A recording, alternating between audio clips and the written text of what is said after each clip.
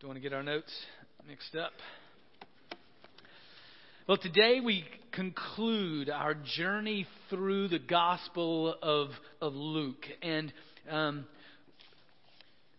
ultimately, the point of the book of Luke is, and what we'll see in our passage, is that God wants to give you your heart's desire. God wants to give you your heart's desire. And I fully believe that. What I think the problem is, and what we'll see in our passage is, do you know what your heart truly desires? Do you know for what your soul truly longs? What is the depth of your soul that you truly want? What we'll see in our passage, Jesus interacts with a couple of his followers. How he reveals to them not only their heart's desire, but how he fulfills the very desire of their soul. Now, passage today is the end of Luke. It's found on page 860. Starts with verse 13 of chapter 24, and it's Easter Sunday. So it's early on Easter Sunday, and we've had a couple folks go to the tomb and see that it's empty. Some angels have said Jesus is alive, so those things are going on. But we join here with a couple of Jesus followers who are lost in the confusion and chaos of that morning. Let's pray together. Almighty God, thank you for your written word that does speak to us of your living word, of you alive and intimate with us. Speak to us now. Help us to hear you. Help us to see you. Give us the right vision, the right attention, so that we might truly engage with you and we come in contact with the one who is our very heart's desire. In the name of Jesus we pray. Amen. All right, a rather lengthy passage, but tells the story of Jesus, of these two guys and Jesus' connection with them and on this Easter Sunday. Now, on the same day, two of them were going to a village called Emmaus, about 7 miles from Jerusalem, and talking with each other about all these things that had happened. While they were talking and discussing, Jesus himself came near and went with them. But their eyes were kept from recognizing him. And he said to them, "What are you discussing with each other while you walk along?" They stood still, looking sad. Then one of them, whose name was Cleopas, answered him, "Are you the only stranger in Jerusalem who does not know the things that have taken place in these days?" He asked them, "What things?" They replied, "The things about Jesus of Nazareth, who was a prophet, mighty in deed and word before God and all the people, and how our chief priests and leaders handed him over to be condemned to death and crucified him. But we had hoped that he was the one to redeem Israel. Yes, and besides all this, it is now the 3rd day since these things took place. Moreover, some women of our group astounded us. They were at the tomb early this morning, and when they did not find his body there, they came back and told us that they had indeed seen a vision of angels who said that he was alive. Some of those who were with us went to the tomb and found it, just as the women had said, but they did not see him." Then he said to them, "Oh, how foolish you are, and how slow of heart to believe all that the prophets have declared. Was it not necessary that the Messiah should suffer these things and then enter into his glory?" Then, beginning with Moses and all the prophets, he interpreted to them the things about himself in all the Scriptures. As they came near the village to which they were going, he walked ahead as if he were going on. But they urged him strongly, "Stay with us, because it is almost evening, and the day is now nearly over." So he went in to stay with them. When he was at the table with them, he took bread, blessed, and broke it, and gave it to them. Then their eyes were opened, and they recognized him, and he vanished from their sight. They said to each other, "Were not our hearts burning within us while he was talking to us on the road, while he was opening the Scriptures to us?" That same hour they got up and returned to Jerusalem, and they found the 11 and their companions gathered together. They were saying, "The Lord has risen indeed, and he has appeared to Simon." Then they told what had happened on the road, and how he had been made known to them in the breaking of the bread. This is the word of the Lord. Thanks be to God. All right, so these two guys, and we know one of their names, Cleopas. I love that. You know, that just sort of this random guy, Cleopas, just like you and me. You know, I mean, we're just as random, regular people following after Jesus. And these guys now the two of them are just aimlessly walking to Emmaus. We don't know if they have work that day. I mean, it's Monday morning. I mean, Sunday in first century is Monday, is our Monday, right? And so that's maybe they were walking to work, maybe they were walking home, maybe it was just a nature walk. I mean, who knows what they were doing? But they were distraught. They were sad. They were confused, the text tells us. And they, in their conversation with Jesus, they say in verse 21, we had hoped that he was the one to redeem Israel. You see, they thought that real peace, that real joy, that real success and celebration was going to come through political victory and the liberation of their nation. Those are good things. Political victories and liberation of their nation. There's a lot of good things we're going to see that Jesus does, but that's not their heart's desire. That is not what's going to bring them peace. They thought it would, and they were short-sighted even in their goals. That God was coming in Jesus not just to liberate Israel, but to liberate the whole world. But it was going to happen in their very soul first, not just in their lives as well. They wanted, Cleopas and his buddy, they wanted to be freed from Roman rule. I mean, those guys needed to get out of office. How many times you heard that? Then their lives would be great. It's always interesting to me in an election year, every time it seems like in an election year, that the candidates, well, one of them's going to be the savior of the world and the other one's the devil himself. I've been through enough elections now to know that neither one has ever happened. And this year, I'm not sure I hear much of that Savior stuff going on. But what the key is, the circumstances of our lives are not where we find our heart's desire. The events in our there's good things that happen that we want to celebrate, but they are not our heart's desire. The Olympics, so we celebrate the Olympics and gold medals and all the rest. But, by next week, we'll be saying, all right, who's going to win the next one? It's fleeting, that kind of success. And it's fleeting to say, well, if I just get out of this mess, right, then everything will be all right, right? If I just get over this hill, well, I got news for you. On the other side of this hill is a curve. And around this, well, I just get around that curve. Well, around that curve is another hill. It's just the nature of life. And if in circumstances we're trying to find our heart's desire, we're going to be disappointed. It never satisfies to the depth of our soul. A great little quote from Thomas Merton. He says, we don't find peace by rearranging our circumstances. We don't find peace by rearranging the circumstances of your life, but by realizing who you are at the deepest level. Who you are at the deepest level. That goes back to the point. What truly is your heart's desire? God knows it. God's created you with that desire.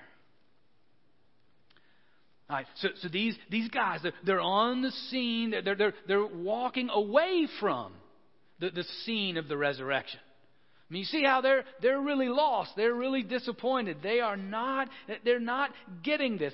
In a way, they've been disappointed by God. What they thought God was going to do through the Messiah isn't happening. And you would think if they heard the stories about the tomb being empty, that Jesus was being raised, don't you think you'd go to the tomb? Wouldn't you at least go check it out? Not these guys. I mean, they're so distraught. They were so tied to these particular events that God was supposed to do. And it wasn't that they were bad events. I mean, they were good things, but it's not what they ultimately had hoped for. And we see that in the Scriptures periodically, right? John the Baptist. Remember, he ended up in jail and beheaded. He didn't want to be there. And he didn't get why he was there. I'm sure Stephen, who was the first deacon, he didn't understand how he ended up in the bottom of a hole with a bunch of rocks being thrown on him until he died. And Jesus, in the Garden of Gethsemane, take this cup from me. He wanted to avoid the cross. But God had greater plans for the world and for them. And God knew that their circumstances, even in times when they're so atrocious, are not ultimately their heart's desire. And I got to wonder and feel for the millions of Christians throughout the Middle East and throughout the world, who've been forcibly removed from their homes with their families in other parts of the world now, wondering, like these two, what's God doing? Maybe you're in the same place in the circumstances of your life, wondering, what is God doing? Well, but God, as Andrea said at the beginning, what's the most powerful picture in this passage is that these guys are wandering away, wondering what's going, and who shows up on the journey? Who shows up on the path but Jesus? If you hear nothing else from this passage, see this. They're not seeking Jesus. Jesus is seeking them. They're sort of wandering aimlessly, and Jesus comes alongside them just like He wants to come alongside each one of us. I mean, they're sad, they're meandering, they're lost, they're not seeking Him, but Jesus goes to seek them. If I'm Jesus, I'm like, yeah, show up, show me some gumption here. I mean, you guys show up at the tomb, hang out, come look for me. I mean, I'm the one that just suffered and died, and now I've been raised, so you guys need to come for me. But no, they're wandering. But it's the very character, it's the very nature of Jesus. We see this throughout Luke, throughout the Scriptures, that He seeks after us like a shepherd who's lost a sheep, who leaves 99 and searches forever to find one and throws a party when he does, or like a woman who's lost a coin and she sweeps and looks under everything. No rock is unturned until she finds that rock and then rejoices. That's the character of Jesus. He is the one who seeks after us. Romans 5:8 that I shared last week. But God shows His love for us in that while we were yet sinners, Christ died for us. So even though these two are meandering, sort of lost and moping, the risen Christ is following after them and coming alongside them, and again, patiently walking with them. Desmond Tutu, Bishop of South Africa, has a great phrase. He says that he's a prisoner of hope. No matter if he even tries to get rid of his hope, he can't, because of the faithfulness of the risen Christ in his life as one who has endured apartheid and the very upheaval of his own nation. And he can't let go of that hope because it's the very character of Jesus who seeks after us. And note this. Note the first thing that He does here is He listens. Do you note that? I mean, the first thing that He does He doesn't come and then say, hey, here you go. Here's the word. I mean, He does. He gives them the word later. But the first thing, so what are y'all talking about? What things have been going on? You know, is Jesus coming alongside you and simply just saying, hey, what's going on in your life? Well, what's going on in your life? Tell me honestly and openly. Because it's not like Jesus doesn't know. Yeah, isn't that one of the craziest things about prayer? Aren't you tempted at times to say, I'm not going to pray because God already knows what I'm praying about? But that's not the point. It's not the point for you to tell God so that you'll inform God of something He doesn't know. The important thing here, if you haven't gotten it yet, it's about relationship with the living God. That's your heart's desire. That's how you were created. You were created to be in relationship with Him, to walk with Him. When's the last time you just talked to Him? I went to the Willow Creek Leadership Summit last Thursday and Friday. And it's one of those proverbial drinking from a fire hydrant, kind of things where they just bring high-powered speaker after high-powered speaker at you. And, you're just taking notes. You got all kinds of notes in your phone and all the rest. And then... and for this one, to show you a little bit of the leadership summit, they did this radical thing during this time. They took 3 periods of silence. Each one of them lasted 2 minutes. And they almost apologized for taking that total 6 minutes of silence before God. But in those 6-minute periods, for me, all of a sudden, boom. It's just the Lord just spoke. And within that, first to me, it was here are 3 things. Because the question was, what are you dissatisfied with? And at the time, I'm like, I don't know that I'm dissatisfied with anything. Closed my eyes, sat with the Lord, said, well, here, boom, boom, boom. Here they are. It was like, whoa, where'd that come from? When's the last time you just sat with the Lord and said, here's what's going on in my life? And heard Him say, what are y'all discussing? What's happening? So first, he listens to them. And then he... I can't imagine a better Bible study than Jesus now saying, all right, well, here's from Moses to the prophets. So Moses wrote the first 5 books of the Bible. Here's the Bible study about me to let you know so that what happened is exactly what God had planned.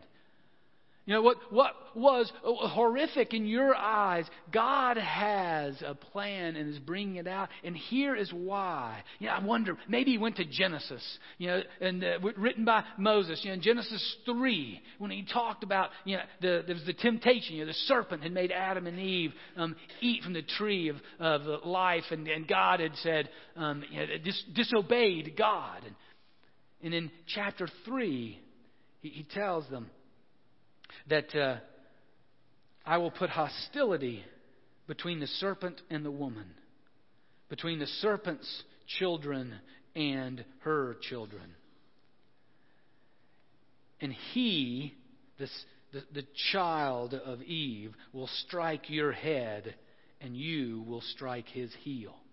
So even in that 3rd chapter, the very beginning of the Bible, there's already the seed of good news that evil is going to be destroyed. Well, evil will have its impact. It'll strike you on the heel, but one is coming who will cut off your head, who will destroy evil. Maybe he started there and then moved into Deuteronomy, where Moses is saying that the Lord your God will raise up a prophet like me from among your own brothers, and you must listen to him.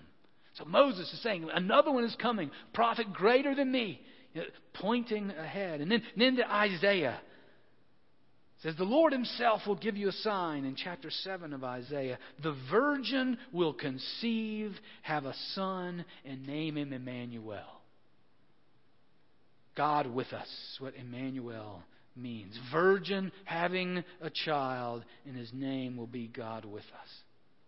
And then he lands on Isaiah 53, a couple verses, talking about this one to come, that he was despised and rejected by men, a man of suffering who knew what sickness was. He was like one people turned away from.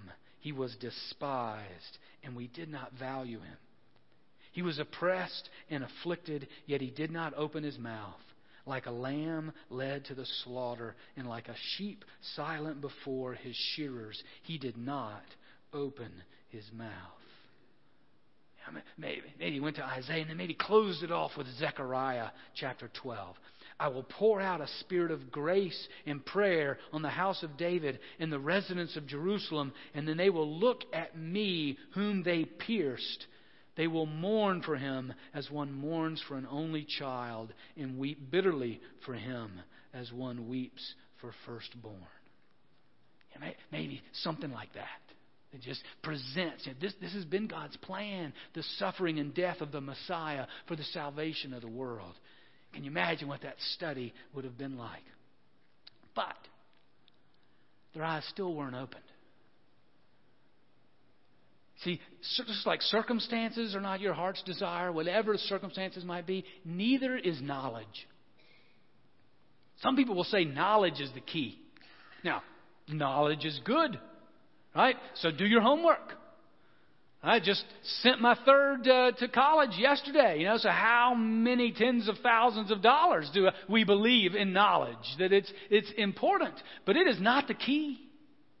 Even when Jesus himself is doing the Bible study, that's still not what awakens their soul. That's still not their heart's desire. Education, knowledge is not the key. And the reason is because we humans are dense.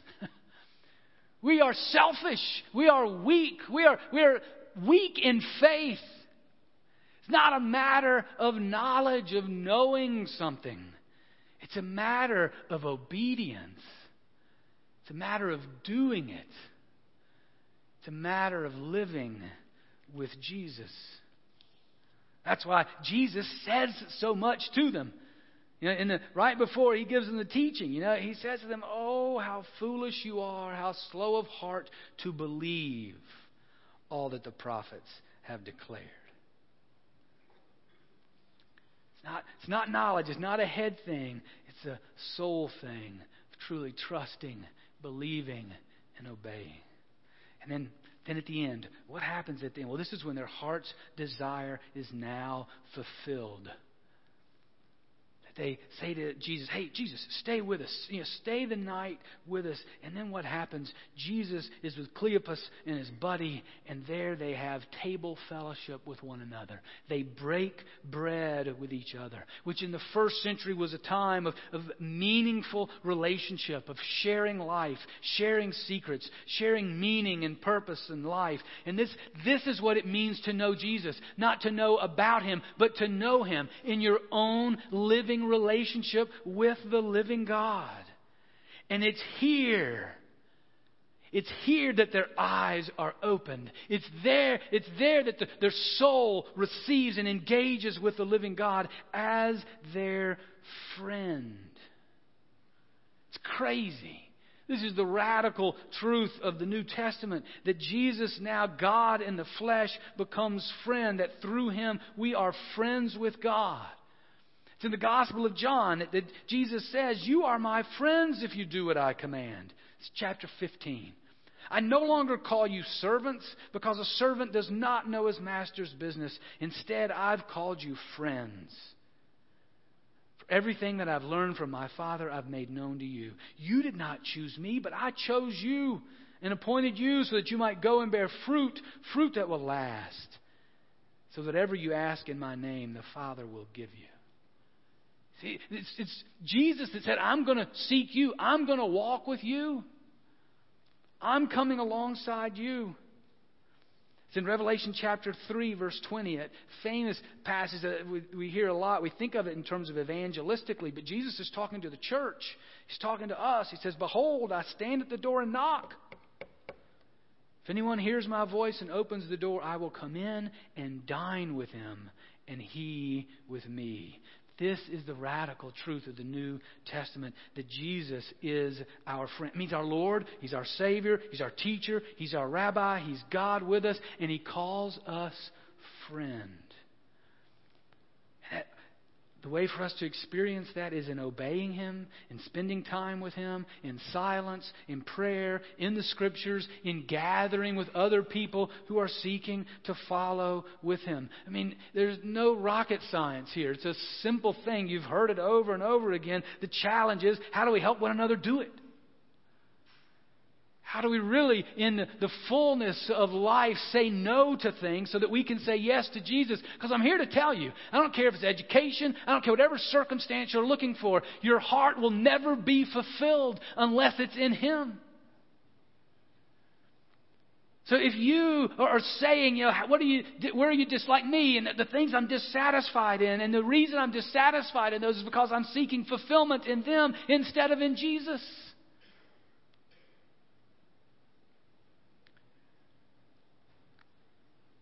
The deepest desire of your heart and the heart of everyone is to know Jesus.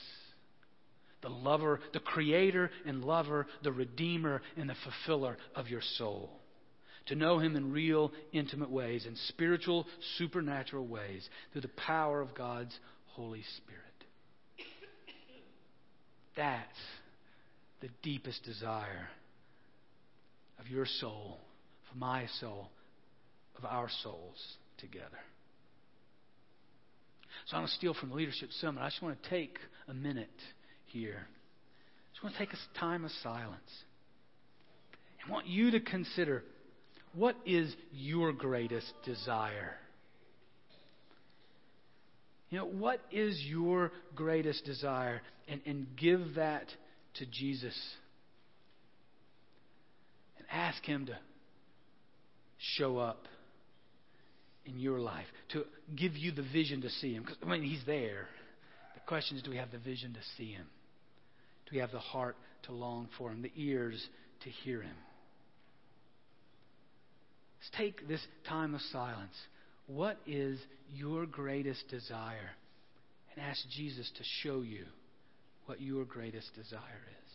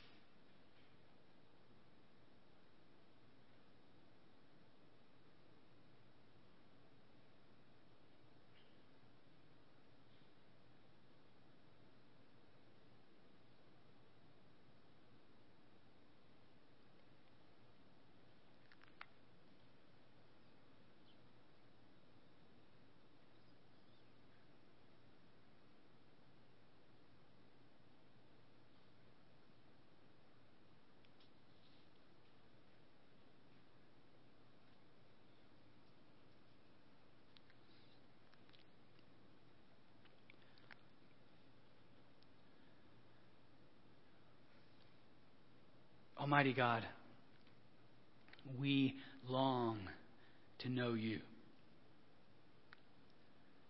We don't want just to know about You, but to know You, to walk with You in life. To engage whatever circumstances may be, whatever hill we're on, whatever curve we're taking. We want to do that with You. So we give ourselves to You. In this time, speak to us. Speak to us in each of our lives. What are the ways that we need to simply walk with You, spend time with You, to spend time with Your people, to celebrate Your love for us? Help us, Lord Jesus. We give ourselves to You. And we offer up ourselves as a whole, as a church. That we would be a people that are walking with you and helping one another. Being like the disciples at the end when we gather and just celebrate that you are risen, you are alive, you are real in our lives. Open our mouths, free our tongues, simply to share those stories. To encourage one another with how you are alive in our lives. And free us not just to share that with one another, but even to share it with those that don't know you. Lord, if there's anything we see in this, we know it's not by our might, it's not by our power, it's not by our strategy, but it's by your work in and through us. So we take this time and we surrender all that we are to you, and we need your help, your work in us. Because we know that you indeed are the desire of our heart. And Almighty God, we take this time as well, and we lift up one another, and just for the circumstances in our lives that we want to change, whether it's physical healing, whether it's relationships in need of reconciliation, whether it's looking for work, looking for housing, whatever it might be, we offer them up to you. And we continue to offer up to you as some schools started last week, some schools start this week, and as we pray for the all of education, that indeed you would be renewing our minds through that. You indeed would be taking every thought captive to Christ, and that you would be pointing us not just to know you, but not just to know about you, but to know you. And to have intimate fellowship with you. Pray that for our students as they head back to school.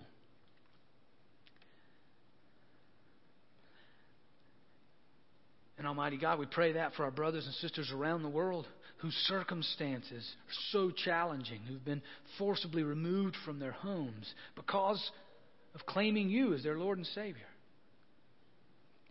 We pray your hand and provision that you will indeed be seeking them and walking with them, that they would experience again the joy of the risen Christ, the risen Lord, being your friend in the midst all kinds of disappointment and chaos.